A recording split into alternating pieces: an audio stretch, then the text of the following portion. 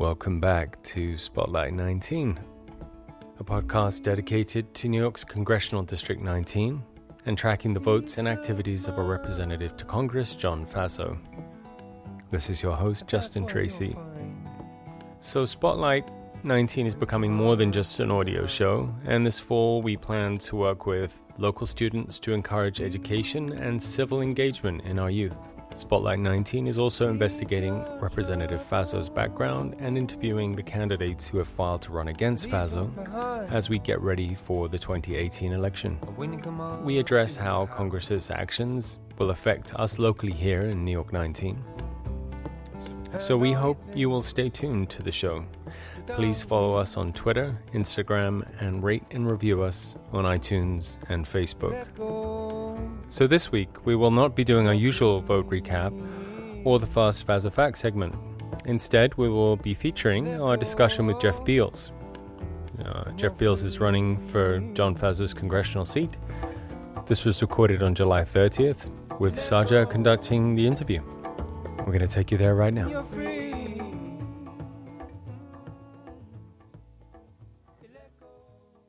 I'm sitting here today with Jeff Beals. He is our fifth candidate for our 10th episode, and we're really excited that all of the candidates so far have agreed to be on, and I had the pleasure of meeting Jeff at an Indivisible event back on July 1st, and this is actually the third time we're meeting. So we're excited to have him back at the studio, and welcome to Spotlight 19. Thanks.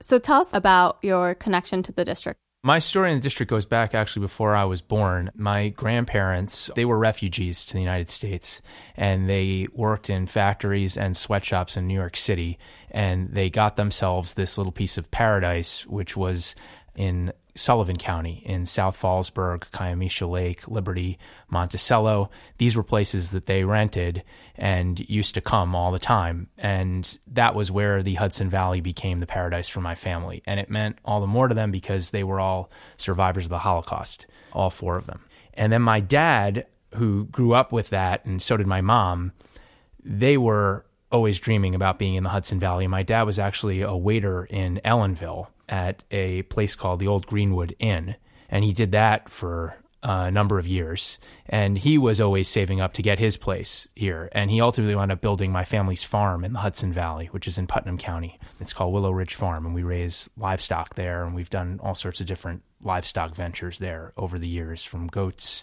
to cattle to Thanksgiving turkeys. And my story to the district is that I wound up being drawn to government service when I graduated. I grew up on that farm and in Westchester throughout my childhood. We had it since I'm a little boy. And then I wound up becoming an officer with the CIA, an intelligence officer, when I graduated from college. And I did that for a number of years, serving in Washington and around the Middle East, briefing ambassadors and senators and congressmen. And then I joined the State Department and I became a diplomat. And I worked in the West Bank and Gaza Strip. And after that, I became one of the longest serving diplomats of the Iraq War. And after the war, came back home here to my family's farm. And that's where I married my wife, Suhair. And we had our two sons, Abraham and Joseph. And I answered a call to start teaching and also working with livestock there and also doing all sorts of projects. And so I've been teaching since, and now I teach history in Woodstock, where I'm the history teacher at Woodstock Day School. When did it first come to your mind to run for Congress? I've been politically active all my life. I've been fighting for what I believe in all my life. I was in the U.S. government as a diplomat for many years. So being involved in politics was never far from my mind. But actually being involved in this election came about the way a lot of grassroots activism came about. I was teaching a class on this election. I was teaching a civics class in New York 19. We had the canvassers of Zephyr Teach Out into our class. Some of my students became canvassers for Zephyr Teach Out. We had John Faso's campaign into my class because I wanted them to see both sides, although it's no surprise that most of my students wound up choosing Zephyr's side. So I followed all that, and I was active with it. And then when the election results came, I reacted the way a lot of people did. I started doing things on the grassroots to make a difference. I threw the first Swing Left event, I think, in New York 19. It was an event in Woodstock, and I wound up bringing together, I put up the ad through Swing Left. I forgot to check how many people could come, RSVP. I forgot to set a limit, and it was supposed to be at my place, and it soon became 100 people from 7 of the 11 counties all RSVP'd. So once that started taking off and I knew the energy was there, I started feeling it myself.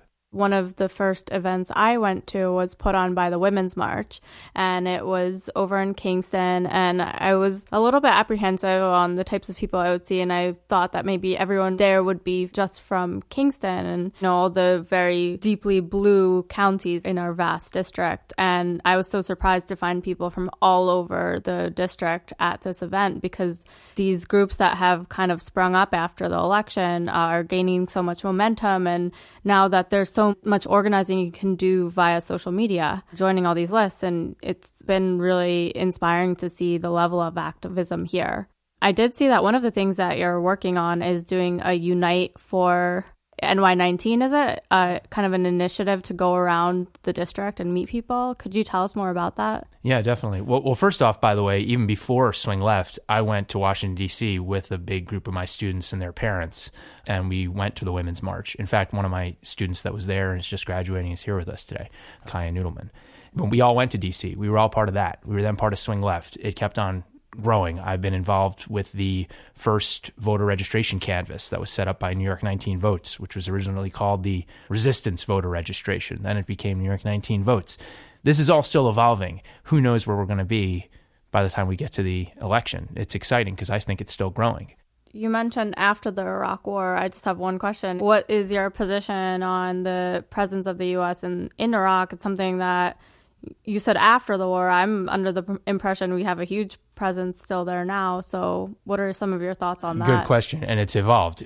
My story with Iraq began after the Iraq war was so horribly mismanaged and such a horrible tragedy in the way that it was undertaken that people from the State Department were actually, many of them were not even involved. I was in Jerusalem when the Iraq War was planned and undertaken. I was a diplomat in the West Bank and Gaza with my close friend Chris Stevens, who is the ambassador who we lost in Benghazi in another American tragedy. About a year into the war, I got a call from Baghdad because I'm a fluent speaker of Arabic, and they wanted to know if I would come there to help get us out of the disaster that America was stuck in and help the soldiers who were there. And I agreed to do it. And I went there, and that's how I became one of the longest-serving diplomats of the war. I arrived in November of 2004. The war was in April 2003 that it began. And so I helped set up our first embassy there, and I wound up... Were you in Baghdad? Yeah, I was based in Baghdad and then traveled the length and breadth of the country. And my role was to try to find a way to get political agreements and ceasefire agreements and outreach to the people we were fighting to get America out of Iraq and stabilize Iraq, which I thought was something we desperately needed to do. And so what I wound up doing was mediating the drafting of Iraq's constitution, and I wound up dragging a lot of very recalcitrant people from all sides, including the American one, together around a table to initiate the first ceasefire talks we wound up having at the highest levels in Iraq. And that brought together our ambassador, generals, and insurgents that I wound up making contacts with across Iraq to try to find a way to stop the fighting and extract us from Iraq. And I was decorated by the U.S. Army for that work and by the State Department for my work there. And when did you actually get back from Iraq, back to the States? What wound up happening was that I left Iraq for the first time after I helped with the formation of Iraq's first elected permanent government in 2006. I left after that. I wound up being called back again by the White House. They asked if I would return. And I came back in 2007 to help again with political negotiations that were going on there that accompanied what was called the surge at the time. The concept that the president had and that Congress backed at the time was that more soldiers would create an opening for a more diplomatic progress. So they asked if I would come back into government and help with those negotiations. I was actually on my honeymoon with my wife, and I realized that I couldn't say no if my country asked me to do that, and I went back. And then I was asked to come back again in 2008 with General Anthony Zinni. He went out there. He was one of the great opponents of the Iraq War, and he formed a commission of generals and leading diplomats and leading U.S. government figures to come to Iraq, evaluate where we were at and what was the way forward, and provide that analysis to Ryan Crocker, our ambassador, and General Ray Odierno, who was the leading commanding general there. And so I went back to Iraq again in 2008. That's I guess my Iraq story. Starts in 2004, goes through 2008. I can't even imagine what it must have been like to be in this country that really bore the brunt of a misguided objective. And that's my opinion. But I think there's general agreement that it wasn't a war born out of any great threat to the U.S. as it was initially presented. I think that's what history and that's what declassification, especially in the past year of the documents that showed that the UK was aware that there were no weapons of mass destruction in Iraq. And I think in general, the public perception of that war has gone down over the years. Given that you had that experience, how do you think that you can apply it to your role as our congressman if elected? Well, number one thing that I bring to being a congressman and that bring to this political struggle is being a working person in the district. We're talking about stuff that's almost 10 years ago, and it is an unbelievable episode, and there's a million things we could talk about with it. But the biggest thing that I take from it and that I have to remind people of is that in the end, you have a lot of desperate situations in this world. Frankly, Congress itself is a mess right now. The United States Congress is a mess. And there's one approach to it, which is to say, wipe your hands, wash your hands of it, don't be involved. The same thing would go for what became of the Iraq War. Sure. And the other approach is to say, I'm going to try my best to go in there and take a bad situation and make it better for individual people. I said my story as a teacher involves that. I'm trying to help students. My story as a working person in the district involves that. Frankly, my Iraq story hasn't ended either. I still have Iraqi refugees that I'm helping. Some of whom came to live with me here in the United States after the war, and that I helped to get immigrant visas to get to the United States when their lives were in danger there. But when we talk about Congress, honestly, and we talk about this race, it's not about the Iraq War. It is about figuring out how are you going to help working people in New York 19. And they are not being helped right now. They're all being terribly marginalized and not represented by a congressman who is really been bought and paid for by corporate interests and Wall Street money outside the district. And that is reflected in almost everything that he does. So that's the biggest thing that I'm against. And it's the biggest thing that I feel I bring to this. Me and my wife both work here. My children go to school here. We work to make ends meet here, and we don't always succeed. Those are things that I think people care about and that I want to speak to as a candidate. You're listening to Spotlight 19. And we'll be back in a moment with more of our conversation with Jeff Beals.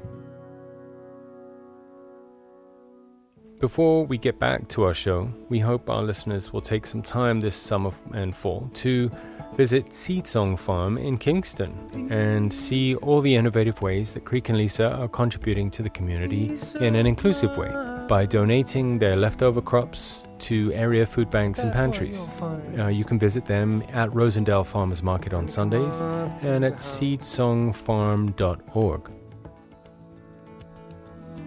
And we return now to the conclusion of our conversation with Jeff Beals here on Spotlight 19. You mentioned that your children go to school in the district, and I think that that's kind of a topic that has been completely fallen by the wayside, these conversations about education and our broken and failing education system that's really falling behind in the world. And I was wondering, given the fact that you're a teacher at a private school in the district, what are some of your thoughts on Betsy DeVos's Department of Education, which really some of her policies are going to have a drastic effect on our public schools? I think you come from a really unique perspective on this issue in particular. Definitely. I mean, not only that, but I'm also the son of a teacher. I'm the product of public schools. My mom was a teacher all her life. My brother is a New York City public school teacher. My uncle is a retired teacher. Education is kind of everything to my family, and public education is a huge, huge part of what I want to run to support and protect. I think it's the infrastructure of our whole democracy. I think that when you have students getting a good education, you are preparing for your future. And when you dismiss that, or you don't fund it, or you don't support it, you are mortgaging your own country's future. And that's tragic, short-sighted, and cruel. And that is a good description for all the things I have to say about Betsy DeVos and her tenure as our education secretary. There's something every week. This week, her initiative has been to shed more light on Title IX, which is the title of the Civil Rights Act that governs, when it originally came into being, it was so men and women get equal access to college sports. But another thing that comes out of Title IX is sexual assault on campus, which by the end of the Obama administration had for the first time been brought up on a national level. And we were having discussions about, how do we prevent sexual assault on campus and make sure that it isn't a problem where 20% of all women in a survey can say, oh, this has happened to me, and it's never talked about. And one of the things that Betsy DeVos actually did this week is invite a men's rights group to the table to have this conversation. It's one of the first times that a men's rights advocacy group has been recognized on this level, and it's kind of a way to move away from this process of having colleges actually risk losing their federal funding if they don't adequately address the sexual assault crisis on campus. That's one of the issues that even this week came up, and every week it's something different from this Department of Education, just pushing back on a lot of the achievements that were made over the past 8 years. What do you think about this kind of move backward in general, and specifically about Betsy DeVos's position on sexual assault on campus? We know that sexual assault is underreported on college campuses. We know that.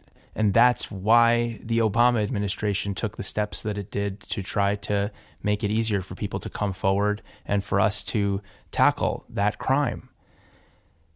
Why is she doing this? I think that it's a bigger question. I think it fits a larger pattern that you have to see and not just talk about education.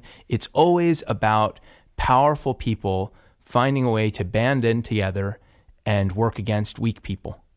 That's really what I see this as part and parcel of. It's not just about education. It's that the weak people in our society are being trampled on, and they are not served by the people in power, because the people in power come from extremely well-financed, powerful backgrounds, powerful networks of donors, powerful institutions in our country on Wall Street and in corporate America, and they wind up banding together to further take away the rights of working people and people that are less well off and people that don't usually have a voice in affairs. And this is, you could talk about it in terms of education, but we know Betsy DeVos's business background. And her brother, I think, is Eric Prince, the guy who headed up Blackwater, which is one of the military contracting firms. You have to look into the larger networks here. What is going on? Where is this influence coming from? A lot of it is connected, and a lot of it has to do with people that don't have money getting less and less money and less say in their lives. And that's what I'm seeing around the district. I mean, we're talking in broad stroke terms, and Sure. You can cut me off, but what I'm seeing, I'm going around every day. You're asking me, where's your activism come from, or what's your campaign been like, or how are you running it? I'm running it by going door to door and meeting people. I was just out this last weekend on the voter registration drive. I was out at a mobile home park in New Lebanon in Columbia County. And I met a couple guys sitting next to their mobile home. And one of them asked me, he said, why should somebody have to have more than one job in order to make ends meet? His dad works for Stop and Shop. He was heading off to go work another shift as a waiter. That was one of two jobs that he had. And I thought it was a totally legitimate question. When did this become the norm? When did it become normal for people to not be able to work a job and actually have that work result in financial security? That's the terrible thing that's happened in our economy. It's happened over the last 40 years, and people aren't speaking to it. And instead, we wind up, unfortunately, getting almost distracted by the crisis du jour from this administration. There's so many things to respond to, but there's one underlying reality that's behind it all, which is the marginalization of working people in America. And that's what feeds into Betsy DeVos even being the education secretary, which she shouldn't be. And what she's doing with Title IX, which is figuring out another way to gang up on the people who are weak and disenfranchised. Well said. It's pretty depressing. No, it's not depressing. We're going to change it. No, we're going to change it. We're going to change it. Okay. We have to identify the problem, and then we change it. Sure. So, and I think we're on our way to doing that. And I think the catch-22 that you fall into because of this consolidation of power is that in order to fight back, the forces of corporate power and greed, unfortunately, has permeated our political system to the point where if you are not able to raise money, it's very difficult to get your message out there all of a sudden. And it shouldn't be that way. But it seems like over the past, especially the past few elections, these campaigns are raising more and more money, and we've seen that money does not win elections. But don't wait. See, and don't let me cut you off. No, but don't fall for that, because you yourself are demonstrating that doesn't have to be true anymore. Who is funding Spotlight 19? We're doing this in your living room. True. And there's no corporate money behind this, and we're just doing it. You're going to put it up online. It's not going to cost. It's going to cost you your expertise, which you bring to it. And, thank you. Which is great, and that changes everything. I think we are right now on the cusp of being able to change everything, but we have to break out of the mindset that tells us that everything has a price tag and everything needs to be bought and can be bought, including this election. I don't think it can be bought. I think that we just saw John Ossoff raise over $20 million in Georgia and still lose, so it showed you that there wasn't a price tag. You could raise everything you wanted for the wrong candidate and you wouldn't win. But beyond that, I think we know that there is enough activism and excitement in New York 19 right now that if we keep on growing our grassroots network, talking to each other, human to human, but we build it and we keep doing it and doing it and doing it, by the time the election comes around, we're going to be so strong and our network is going to be so big that it'll be impervious to the big money that wants to try to take it from us. I really believe that. I think that's a good optimistic attitude that I should have. I think Justin said to me earlier, I need to be more upbeat because I think every weekend we try to take a break from the news cycle, and there is usually a little bit less, you said crisis du jour, and that's exactly what it is. And to the point where now I have friends who text me and say, well, what is this supposed to be a distraction from? And, this week's series of distractions with the new communications director and, the lewd things that are being said, the crisis du jour in the president's Twitter was to distract us away from healthcare. And I don't know if I can still say it was a decisive victory because I feel like they're going to come back next week and the week after and just try and dismantle the Affordable Care Act, which, you mentioned that maybe I should speak to my background. I did campaign for Barack Obama, and he campaigned on his health care plan. And in law school, I had to read the original draft of the Affordable Care Act, which Republicans love to disparage it because it was long. It was 1,100 pages or whatever many pages it was. But the reason it was so long is that it was comprehensive. It addressed every type of healthcare crisis you could have. And the fact that this party is trying to dismantle this piece of legislation that really took 25 years to write. It was a collaboration between so many different individuals, parties, groups that represent the insurance and what have you. But this week we saw that Republicans are ready to get rid of that without any replacement. And it was a win. I stayed up on Thursday night to see the vote. Really, it was down to John McCain.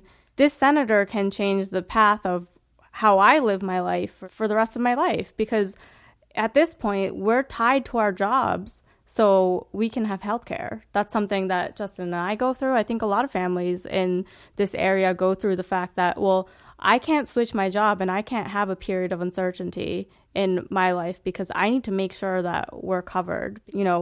Before Obamacare was put into effect, I had just graduated from college. We didn't have that expansion yet where you could go on your parents. And, I was like, I need to get a job or I need to be in school so I can have health insurance. So what's your position on healthcare?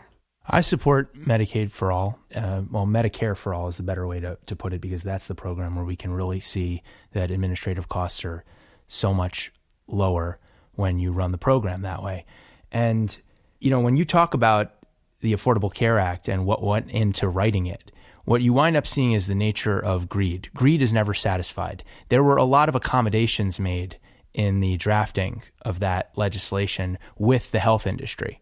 There were a lot of accommodations made so that people could preserve their profit margins on people's illnesses. They're still running it to some extent as a for-profit business when people get sick. And even with those concessions, they're still not satisfied. They still want to strip even that. I mean, the whole evolution of this skinny repeal was amazing to watch, because it was first, we're going to strip over 30 million people of their health care. Then they redraft it. No, okay, we've redrafted it. Now we'll strip 20 some odd million people. Okay, that didn't work. Well, now we'll try 10 million people. In other words, the whole legislation is how many people can we get away with hurting? How many people can we get away with disenfranchising? And it applies to everybody, not just the people who are covered by the Affordable Care Act. Even if you aren't, like you mentioned, you still then live under the threat that if you lose your job, you can lose your health insurance and then you wind up being job locked, as people put it, into your job because you're under that cloud of uncertainty if you were to lose it. And then even if you do lose your job, then that one bad bill, even if you've saved up, can wipe you out. So all of that is so wrong, but it all comes from the infection of money into our politics that you were talking about before. I hope we could talk about even our own New York 19 election when it comes to money in politics. You want to? We can dive right in. I think we should. Before we actually started the interview, we've been talking about. It's been great to have all the candidates on, but just having everyone come on and do their stump speeches and going to fly for much longer. I think at this point, all of the 8 candidates have announced. Let's start there. Yeah, let's talk about it. Do you think it's too many? I go back and forth because, there will be a divvying up of resources that are available. I think for now, if you told me that there was going to be 30 next week, that'd be good too. Because everybody activates their own networks and brings more and more people into the political process. So that's good. I mean, this comes from a surfeit of enthusiasm, which is good.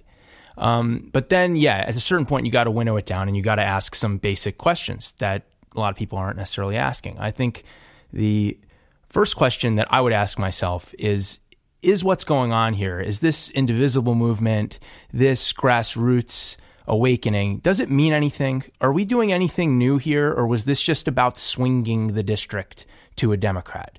I think it has to be about more than that. I don't think that Donald Trump is the only thing that has gone wrong in America. I think he's the symptom of things that have gone wrong in America for the last 40 years, during which almost all of the country's GDP growth has gone to the top 1% of the population, and everybody else has seen themselves with stagnant wages fighting over a shrinking piece of the pie. That is the thing that has gone wrong, and it's gone wrong up and down our district. If you just drive down Ulster Avenue, every other store you're seeing is a place that is dodging taxes and treating their employees shabbily. That is the reality of what is going on in a lot of the retail industry, and it's going on because our tax code has not been written correctly, and it's been manipulated by lobbyists and big businesses. Why is that happening? Now we come back to New York 19. Suddenly, all of our grassroots activism was going on here. We were all very excited. All of us voted against John Faso, which I think is the first question you'd probably want to ask of a candidate. Did you vote against John Faso when he ran for election? I don't know if you know that of this entire field of candidates, almost all of them were not voters in New York 19. These are imported candidates to some extent to come and run to help us, which is good. Again, come help. But I do think it's important that you be rooted in the district and have voted against John Faso, number one. I think that's an important thing. The other thing I think is pretty important is you need government, you need some public service experience when you want to run for public service. You have to prove that you have acted on your ideals before and acted for others and acted patriotically and aren't going to sell people out when you're presented with the temptations that political office gives to you. Of all the candidates running, I'm the only person who's running who has a record of government service and public service in the U.S. government, which I think is pretty important.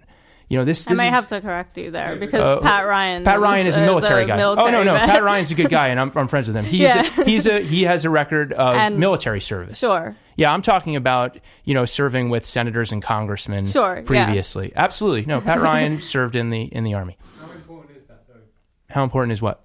What you just said. When Trump is now president, he didn't have any. He wasn't a public servant. Right. I mean, I think I think there are two. Well, and look at the results. Exactly. Trump is not, and this is what happens when we elect. He's totally corrupt. But let's look. Quite right. But let's look at John Faso. Career in state government, but his only career has been government. And he also was a lobbyist for some time, and he worked in private practice. But he first worked in a congressional office in, I think, I'm trying to think about my fast Faso facts, but I think it's 1970. So he was first exposed to government in 1970, and I think this election. I would never make the argument for career politicians, and Lord knows I am far from that. I'm a school teacher here, and I left government to work on my family's farm, raise my kids, and teach. And I have never. That's not my background by a long shot. Sure, no, and I'm not. But I think what you should note about John Faso that we should face as Democrats is that he is a credentialed candidate who comes forward with a lifetime of government experience. Well, let's talk about if he actually did anything. Oh, I don't think it's anything good. No. There's nothing good to be said about it. It's bad. It's a lifetime of not serving people well here in New York.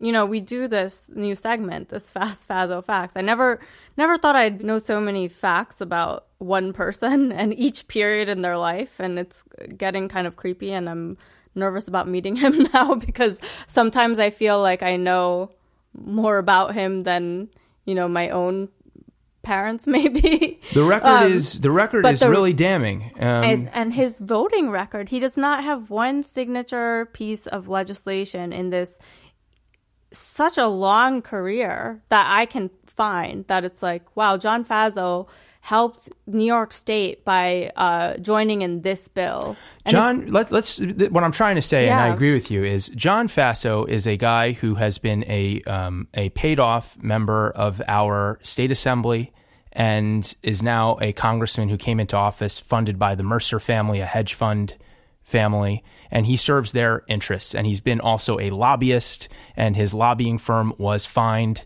over $500,000 for misuse or misrepresentation involving a case with state pension funds.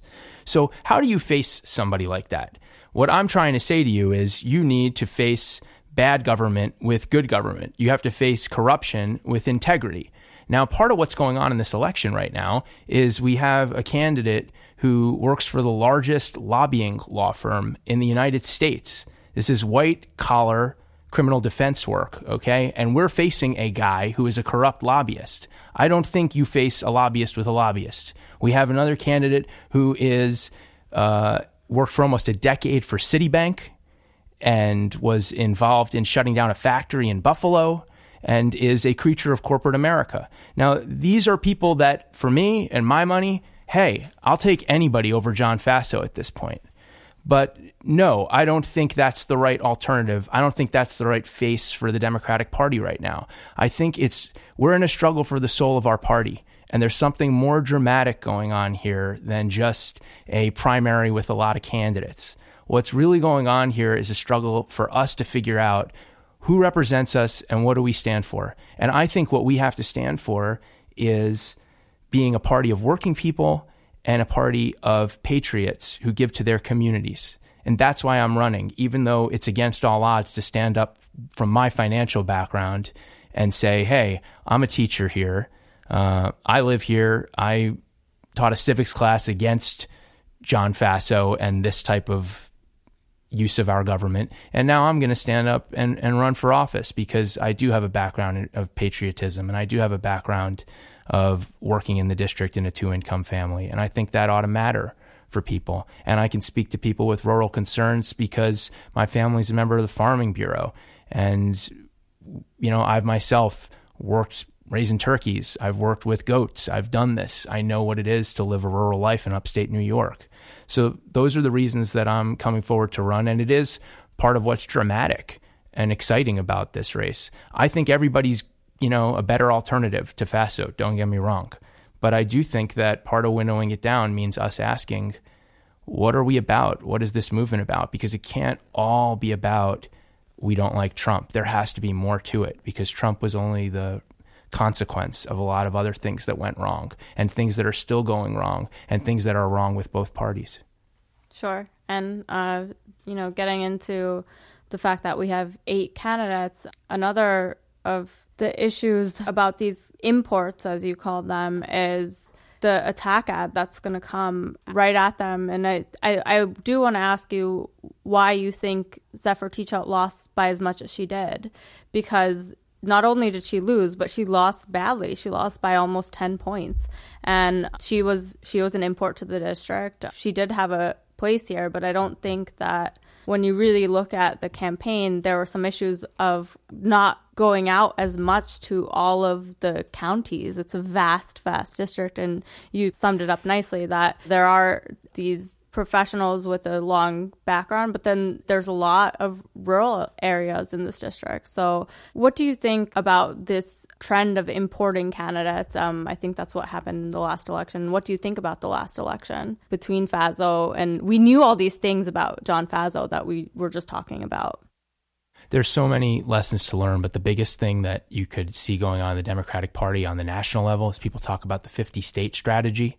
And then other people talk about they talk about, should we just run where we can win, or should we run the 50-state strategy? And, there was this struggle where I guess you could say the Bernie Sanders movement was the 50-state strategy, or that was something that they used as a touchstone. My own background is, I was somebody who was energized by the message that Bernie Sanders put out in the primary. I also believed that, as I'm saying now, we have to come together. And I wound up being a foreign policy advisor on Hillary Clinton's presidential campaign team. And I helped them with Middle East policy. So I thought we all had to come together, and I did it in my own life. And Lord knows I wanted her to win over Trump. But what went wrong last time is a big question, because things went wrong nationally that affected our own local race. But the biggest thing is the need for us to speak to working people everywhere in the district. I call my campaign the 11-county strategy, going to every single county, talking to people from every walk of life, and having a candidate that can do that can really do that and not be faking it, okay? And that's what I'm trying to do. And part of my whole concept of, Unite NY19, that's what I call my campaign, Unite New York 19. I call it that because I think there's an undiscovered solidarity among all these working people in the district. I think more and more, when you get past the labels and you talk to people person to person, you discover that most people are in the same boat, and they're trying to make ends meet in that way. The story that I can tell you, these are all my own personal life stories, but there was a strike recently on Ulster Avenue by the Communications Workers of America. Sure. outside the AT&T store. And I joined in with that strike. I was the only candidate that went and did that. And I thought I had to do that. These were guys that I met, one of whom lives in New Paltz, just bought a house, and was really worried about his future. Why was he worried about it? Because his salary, as he works year after year, he was in several years of working at the AT&T store there, it keeps going down. His salary is going down. The commissions are getting cut. Meanwhile, the CEO is earning over $1,000 an hour. I think that's wrong. I think that's unfair. And I think these young men are being victimized. And I think we have to stand against that. And I think when we make it clear who we stand for, I think people are going to flock to us. I think people are going to vote, and vote in big numbers, and we're going to turn around the mistakes of the past and really win. This concludes our conversation with Jeff Beals, at least for this episode. And we'd like to thank Jeff for coming into the studio and spending time with us. Next week, we will be interviewing congressional candidate Sue Sullivan. We will also cover John Faso's recent voting record and reintroduce the 5 Fast Faso Facts section, delving a little deeper into John Faso. Thanks for listening to Spotlight 19, and in the meantime, keep the faith. And you're free.